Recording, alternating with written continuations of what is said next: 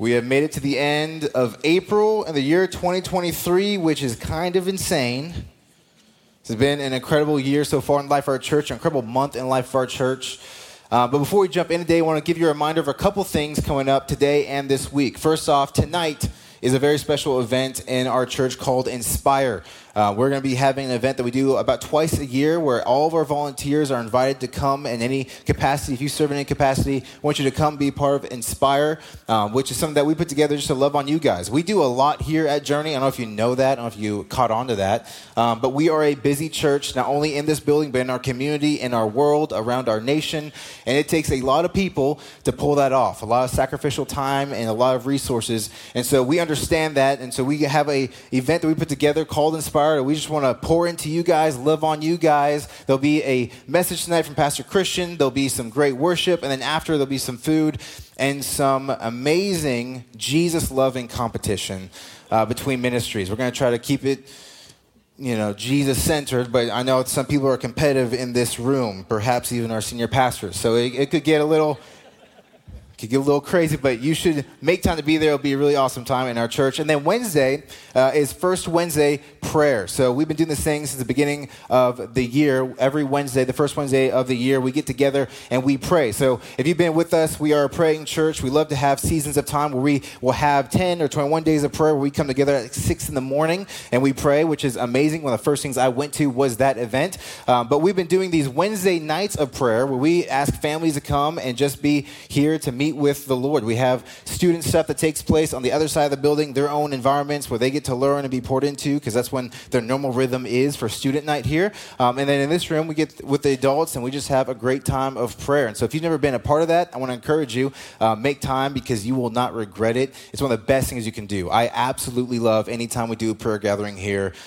It's one of the best things in the world. And I believe this one will be a little bit more worship night focused, kind of right here. Yeah, just like this. All right. So if you've never been a part of that, it's going to be a really good time. Make plans. Join us. But to jump in today, earlier this month, April, what day is it? 30th, April 8th, I had the honor of celebrating 7 years of marriage to my wife, Hannah. I know. Impressive. I got a book coming out next month. You too can make it 7 years in marriage. And before she was my wife, she was my girlfriend. Before she was my girlfriend, she was my best friend. In fact, our story is really weird because before we dated, we really thought of each other as like spiritual siblings, like little bro and big sis. Sounds weird, felt weird, is still weird, but now we're married and it's cool. But in order for me to make the jump from best friend to girlfriend, I had to go before the Father. And I had to ask the blessing to pursue Hannah in a dating relationship. And at the time, my now father-in-law, praise the Lord, was not only the father of the girl I wanted to date, but he was also my pastor. He was also my boss. Yeah, and I was an intern. So it was a really good, I was seeking out to date the princess of the church. Not that she acted that way, but you're a queen now. I love you.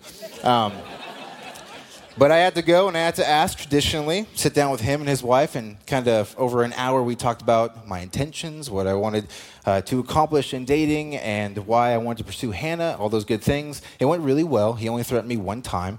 And at the end of it, I got the yes, got the green light. I was super excited about it. And he offered me something out of that conversation to join him every Wednesday at 7 a.m. in a small group that he led, that he would do as just a natural practice of his life as a pastor. We believe that we have to live in spiritual community. And so he would take 4 to 5 men for 12 to 18 months, just walk with them, disciple them, and then he would kind of cycle them out with a different group of guys. So he invited me into that group on Wednesdays at 7 a.m.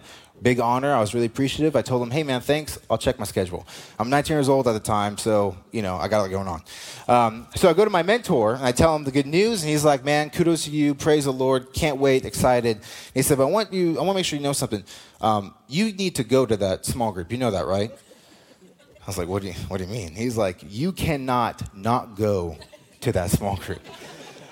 You would be a fool not to go to that small group. And I was like, well, I'm planning on going, but, why would I need to go? And he helped me understand that when the boss man, the Father, invites you into something that is a great opportunity, very personal, the invitation is more of an expectation. And I would be a fool not to take him up on that offer. And I said, I got it. And I showed up as many Wednesdays as I could, and it was honestly an incredible time, and honestly, it paid off. Now we have 3 children, so praise the Lord. But I talk about that because that was my experience of having an invitation that really was more than just a recommendation. It was something that should have been an expectation. It was a great opportunity, and I would have been a fool not to take him up on the offer. And today we're going to be looking at a passage of Scripture that's going to be detailing what happens when a people is given a great invitation. But instead of seeing that invitation as an expectation or as an honor, they see it as more of a recommendation, and they end up not taking it up on the king. We're in a series called King Jesus. This is the 3rd week now that we have been in this series talking about the ministry and the rule and reign of Jesus. What does it mean for him to be king over us in our lives? And right now we're going to be in Matthew 22, covering 22 verses, a parable and a separate account that pairs really well with that parable to kind of learn what exactly is the king inviting us into. What are the kind of people that get invited into what he's calling us to, and why do people not always take him up on the offer, if ever? So we're going to be digging in on some really interesting, amazing things. If you have a Bible with you, don't worry. Everything I read will be on the screen for you. But if you have it, you can flip it open to Matthew 22. And the way that we're going to tackle this passage is in 3 different parts. I call them parts or scenes, okay?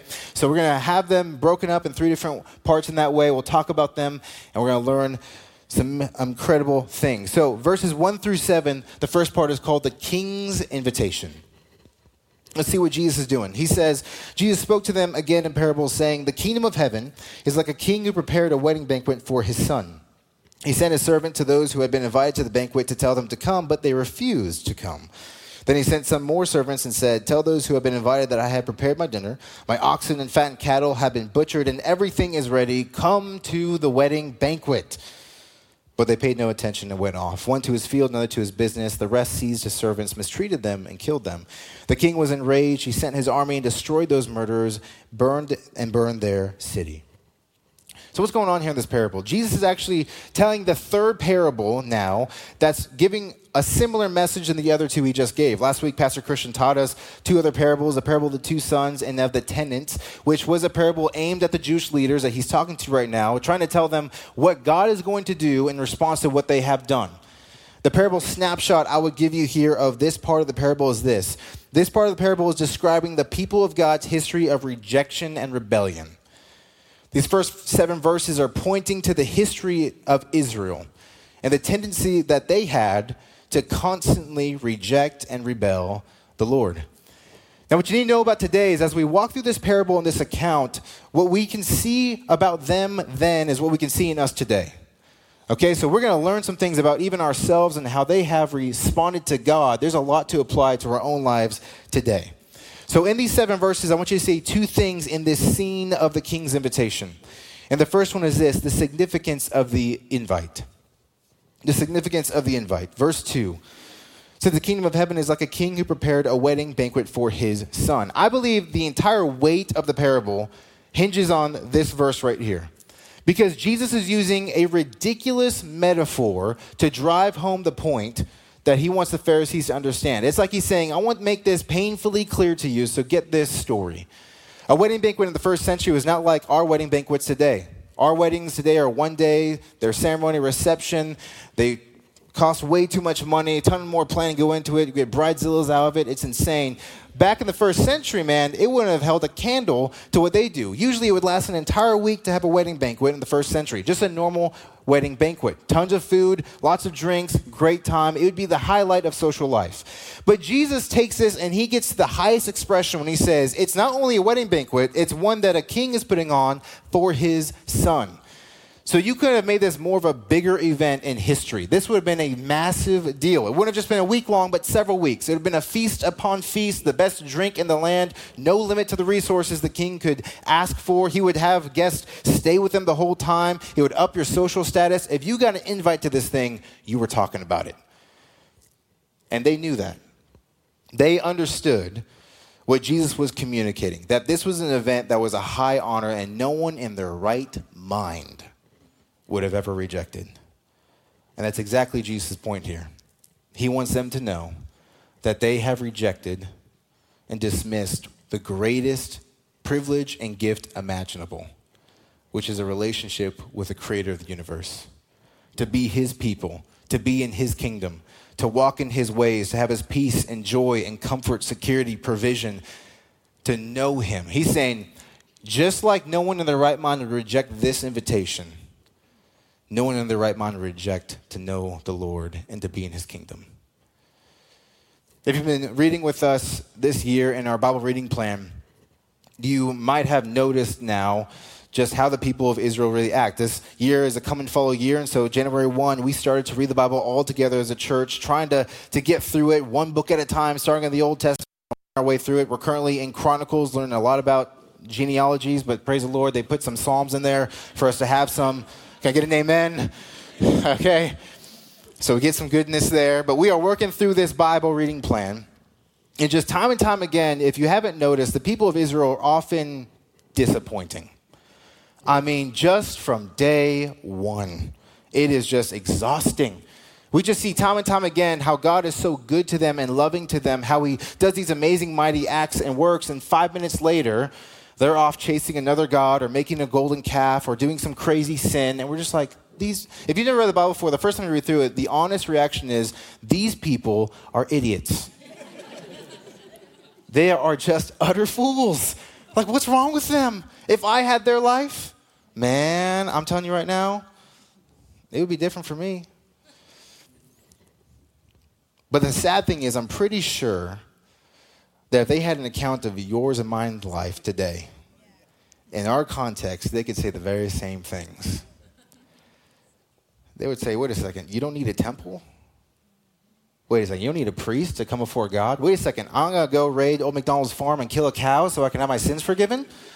I could just say a prayer. I have the Holy Spirit of God in me now. I have access to the throne at any moment. You're telling me these people got all that going on for them right now, and they're acting that way? It goes two ways. Because the point what we see here is that the story of the Bible and of life is the king of creation pursuing a people who continually reject him. It's just a sad story of life. The people of God really haven't changed much. God's just done some amazing things for us.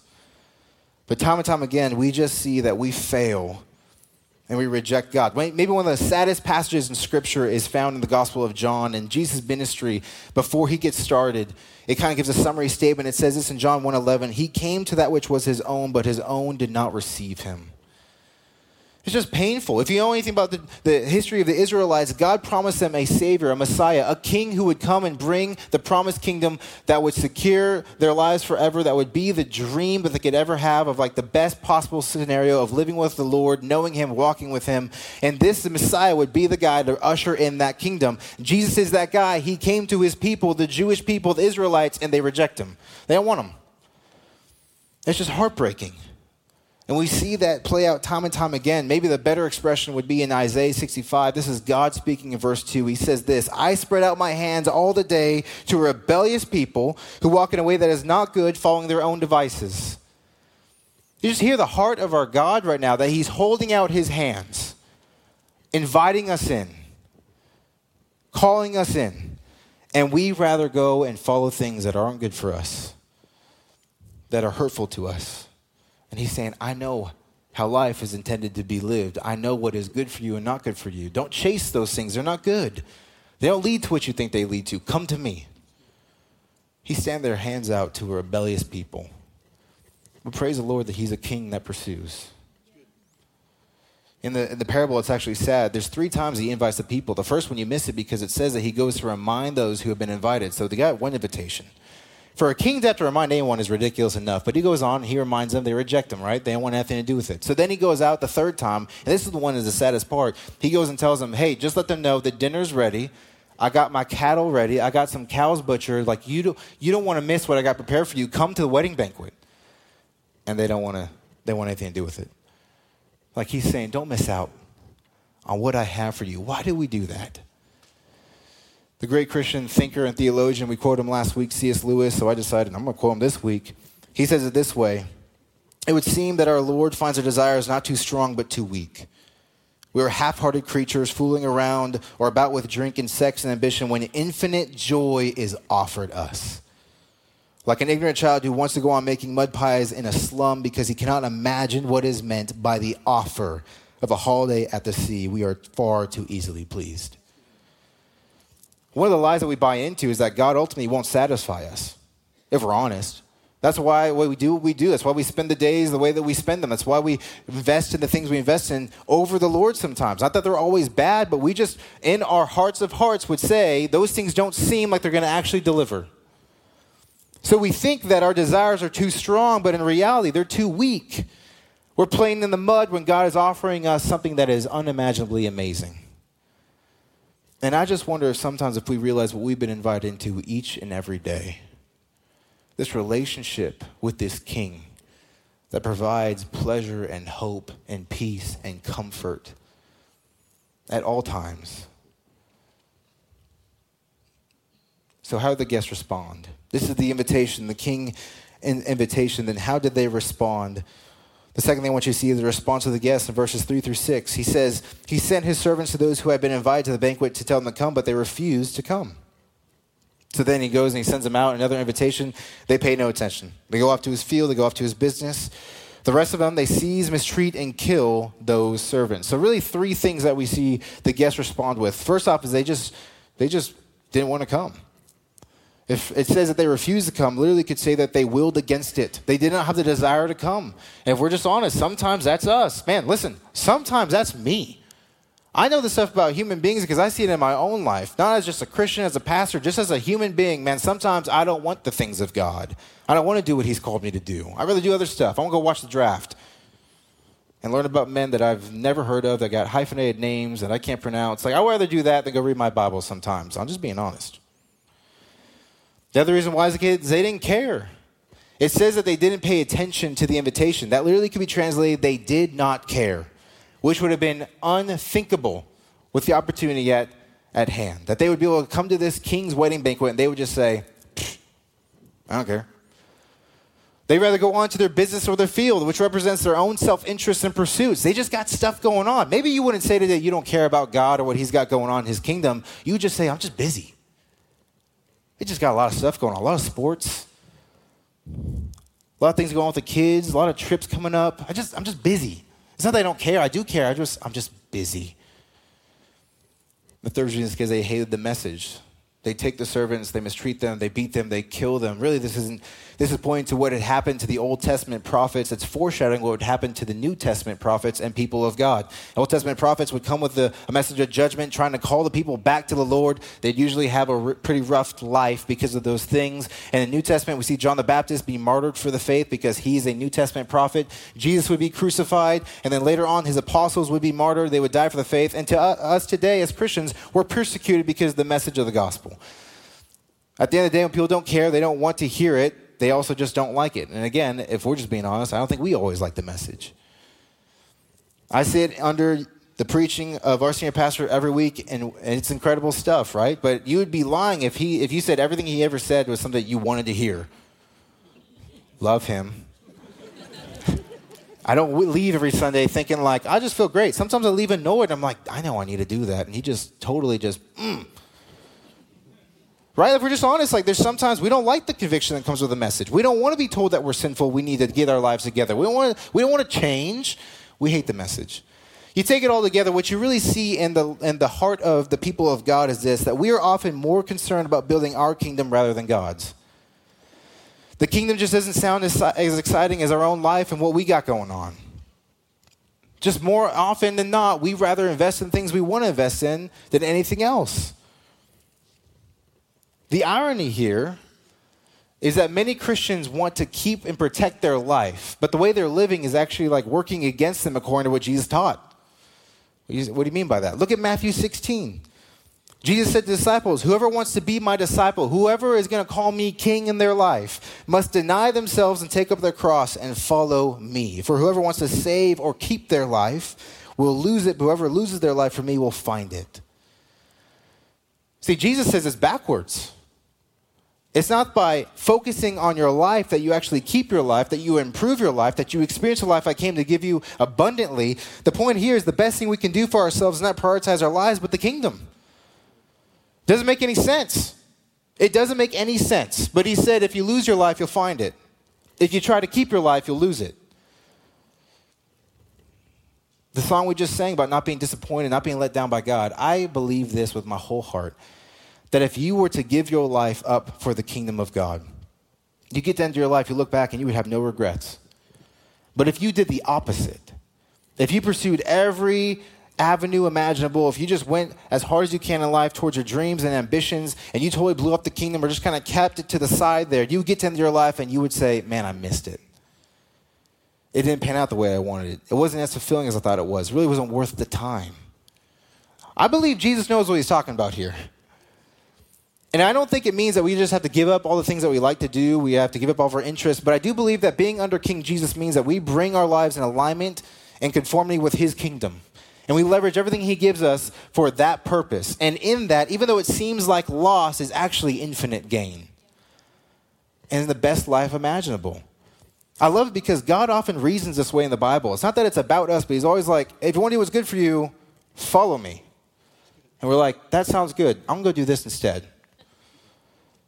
Like, it's so great that he's the kind of God that doesn't see us as just like slaves, but he also wants us to be blessed and are following and obeying him.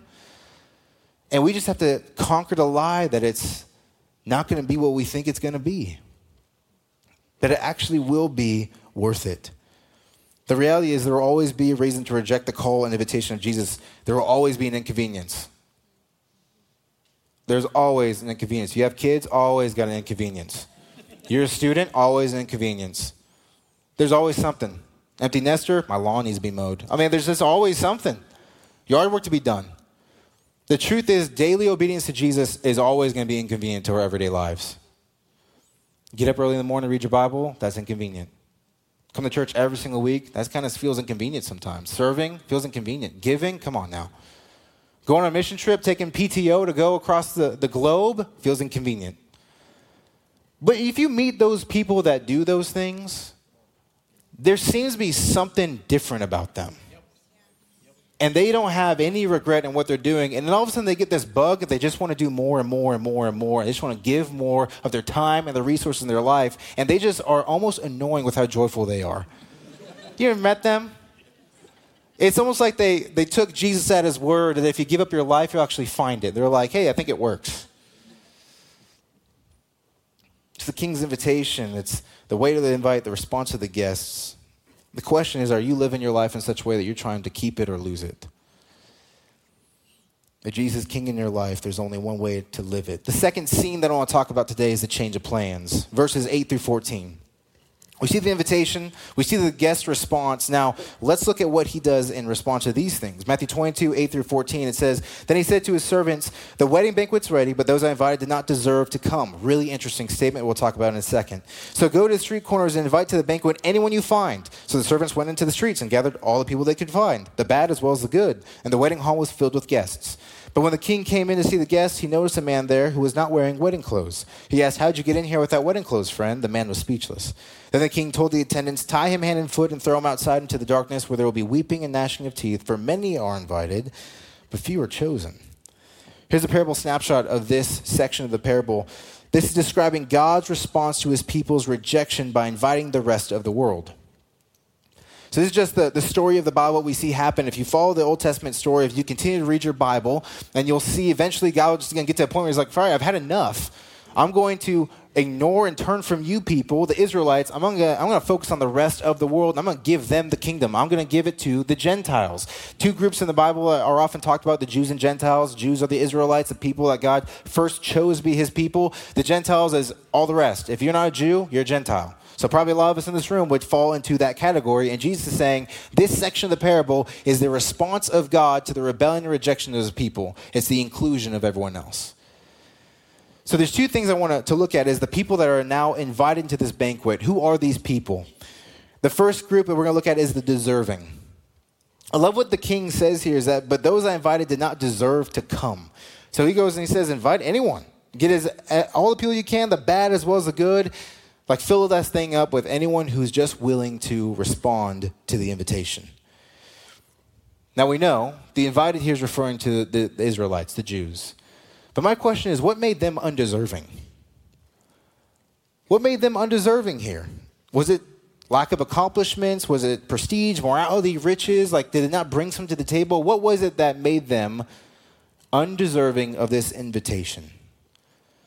And here's all it is. Here's the simple answer. The guests were undeserving because they failed to respond to the gracious invitation of the king. That's it. I'm sure all the king's guests in the parable had all these incredible things, were the greatest people in the world, but he said they don't deserve to come to my wedding banquet. Why? Because they didn't respond. They didn't receive the invitation. What this points to is the reality of the gospel that really should humble us of who is and who isn't deserving. What separates you and me from the world is not that we are better than other people. That might be a newsflash to some people in the room. You are not better than anybody. As a Christian, what separates you and me from the room and the world is not that we are better, not that we do better or are smarter or stronger. I'm definitely not. There are two groups of people in the world. There's sinners who've received grace and sinners who need grace. That's it. Like an arrogant Christian is an oxymoron. A self-righteous Christian is an oxymoron. I don't even know how that makes sense, because the story of the gospel is God saving a people who could not help themselves, who brought nothing to the table except for sin and the need to be saved. That's it. There is no one excluded from the call of the gospel. That's why I love this part of the parable, because he says, go find anybody. The ground of the cross is level. There's no one that's going to be left out on the invitation of the gospel. Everyone qualifies an invite. Which is so sad, because most of our nation and world think of the church very differently. They see us as being pretty judgmental and self-righteous. But look how Paul describes the church in 1 Corinthians 6. He says this is 9 through 11. Or do you not know that the unrighteous will not inherit the kingdom of God? Do not be deceived. Neither the sexually immoral, nor idolaters, nor adulterers, nor men who practice homosexuality, or thieves, or greedy, drunkards, revilers, swindlers will inherit the kingdom of God. Now, pause. You hear that, and if you aren't a Christian today, you're like, that's exactly what I expect to hear from a church. You aren't allowed in. You're bad. You can't be with us. Right? To be a Christian, you got to be a good person. So some people think, I can't come to a church because I'm not welcome, because I got stuff in my past that they would never let me in through the doors. But then look at what Paul says in verse 11. And such were some of you. This is to a church. But you were washed, you were sanctified, you were justified in the name of the Lord Jesus Christ and by the Spirit of your God. You are filled with the room right now, surrounded by people that are utterly broken. And we're just saved by grace. We got nothing to boast of except for that. Paul's writing to a church here on all these things, and he's not trying to say this is an exhaustive list of sins. That's not his point. His point is that there's people that come from every shape and form of sin and brokenness in the family of God, and it's a beautiful thing. It's not to our shame, it's to the praise of his glorious grace, that people, the less likely, the undeserving, would actually be invited in. Because really the key to being deserving is realizing how very much you are not deserving, of how undeserving you are. I got a guy back home, our home church, his name's Alex. I think Alex is like in his 40s or 50s. It's been a minute. He's a father, I think, of 4 now, and he's a great guy. He's got a crazy story. He got 9 years old. His family was divorced, but he also got addicted to drugs at 9 years old and ended up being incarcerated in jail eventually as an adult man, met a Christian, got saved, got out of jail, still struggled with drugs and getting out of that difficulty. Eventually got clean and sober, and now he's living his life. He's invested in the church. He's helping. He's like a biblical counselor now at the church of people who come from that kind of background. Just a sweet man. And what I love about Alex is that you may not see Alex on a Sunday, but you will hear Alex on a Sunday. If you go to church with Alex, you won't know that he's there until the worship starts, and all of a sudden, you'll hear a sound. You'll hear clapping, and you'll hear hooting and hollering, and there's one dude in the room, and everyone's looking around like, what is going on with this guy? And it's funny, because I love it now, like you hear it, and you're just like, there's Alex. Oh, we're singing about freedom again. We're singing about forgiveness. There's Alex. You look over there at Alex, and he's surrounded by people that just look really irritated. It's like it's sad. This guy is in tears every Sunday. You think he just got saved yesterday. He was saved for a minute now, but every time that man worships, he's brought to the beginning. And it's sad to see people who say they love Jesus, and I believe they love Jesus, and they've been forgiven, but they seem irritated at someone rejoicing over the salvation of their own soul. And what I see in Alex is something that, man, I crave in my own life. What makes him different from many people is that he never recovered from the gospel. Like, he got saved, and he knows that I belong in verses 9 through 10. I'm the unrighteous that shouldn't inherit the kingdom of God. I don't deserve any of these things, but here I am now standing justified, washed, cleansed by Jesus. And he's going to let everyone know in the room every Sunday he shows up. And man, that's a challenge to me. I got to pray for God to reignite my soul, to remind me what it means to be saved, of where I came from. That's all of our stories. If you're a Christian in this room, you are in verses 9 through 10. And we get to boast in that and celebrate that and say, hey, anybody qualifies for an invite. Brian, I think of you as a guy who loves to use your story to help people. Pastor Ryan is one of the best people I know that it's like he finds someone who's like broken, they got some issues in their life, and he's like, oh yeah. He's like, let's show scars. You know what I mean? And he'll sit down, he'll talk to them, and he'll share his own story about how Jesus saved their life, and all of a sudden they're both crying, he gets saved. It's like, that's what you do with your story. When you realize you're a mess and you come from a background that's broken, but you've been saved by grace, it becomes a weapon for the cause of Christ. And the people that are most in tune with that are some of the most powerful Christians. And that's who the deserving are. The key to being deserving is realizing how undeserving you are. It's just receiving an invitation. We read earlier, John 1:11, that Jesus was rejected by his own people. And the very next verse, though, look what it says. He says he came to those that were his, but they did not receive him. But it says in verse 12, yet all who did receive him, all that just received him, to those who believed in his name, he gave the right to become children of God. The deserving are just those people that respond to an invitation. That's it. They just receive it. And they experience this life change that we talk about. That's what the deserving are. There's another group of people, though, same group of people, they're called something different that I want to look at, and that's called the chosen. The chosen, verses 11 through 14. But when the king came in to see the guests, he noticed a man there who was not wearing wedding clothes. So he asked him, how'd you get in here without your wedding clothes? The man didn't have an answer. So the king told his attendants, throw him out. For many are invited, but few are chosen. And last time I first read this passage, I was almost taken back when I saw the ending of the parable. I just wasn't expecting it. I just didn't think it was going to be where Jesus was going to land that plane. But here he is. He ends the parable in such a kind of a weird way, where at first when I read it, I thought, is this teaching that people are going to sneak into heaven? Like we're going to get through the pearly gates, and all of a sudden someone's going to be like, oh, yeah, that guy, no, that guy needs to get thrown out. Like, is that what this is representing here? That someone can accidentally get through and then find out that they're not supposed to be there? Because I just got a new fear, if that's true. You're going to find me being dragged out by the Archangel Michael and be like, oh no, oh man. So I got worried for a second. I was like, he's not teaching that, right? And I actually don't think he is. I think he's teaching what will not happen at the end because of verse 14. For what he says about many invited, few are chosen. What Jesus is talking and teaching here is the doctrine of election. We talked about that a few months ago in January in our Thrive series.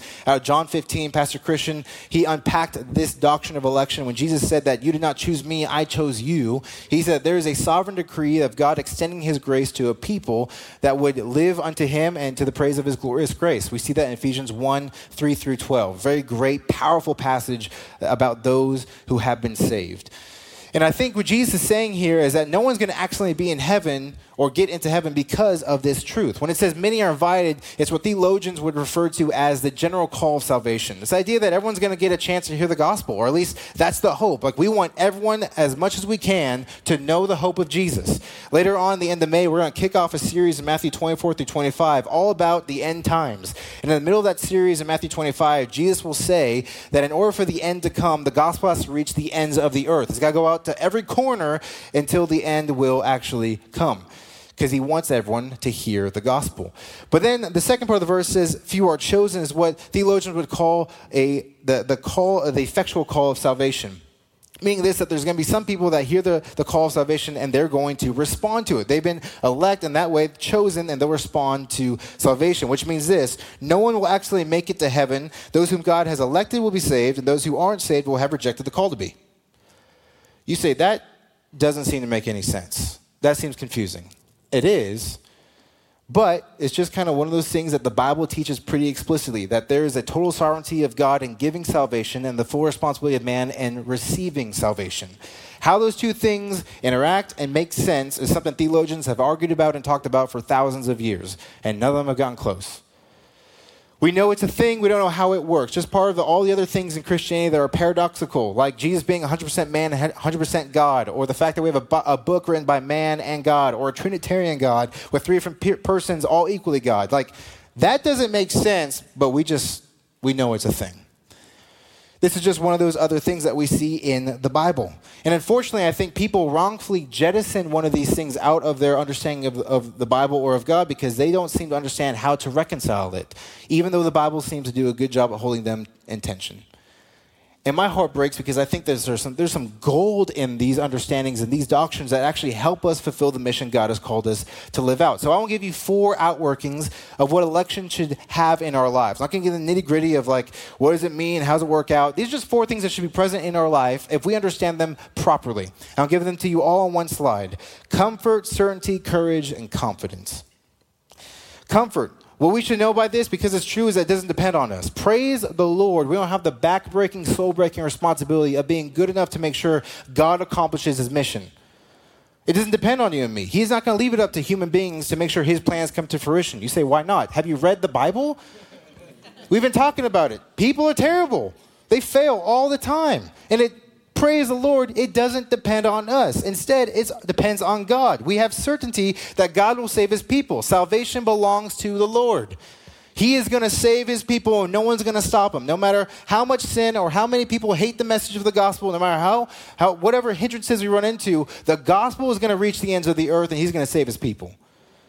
And because of that, he's able to save anyone at any time. So the person that you can't even imagine being a Christian, I want you to know, you should be praying for them because God is able to save them. Why do you know that? Because he saved me. He saved you. That's not any less of a miracle than your friend or coworker or neighbor that you're thinking of right now that's like, there's no chance I could see him coming to church. Hey, you're here. He can save you. He can save anybody. And we got plenty of people in the Bible, by the way, with crazy backgrounds that met the Lord. And because we have comfort and certainty, we should have courage. We got nothing to fear or lose in sharing the gospel. For reasons unknown to me, God, in his great mercy and sovereignty, decided that he is going to accomplish his mission through you and me. And if we don't do it, he's going to find someone else.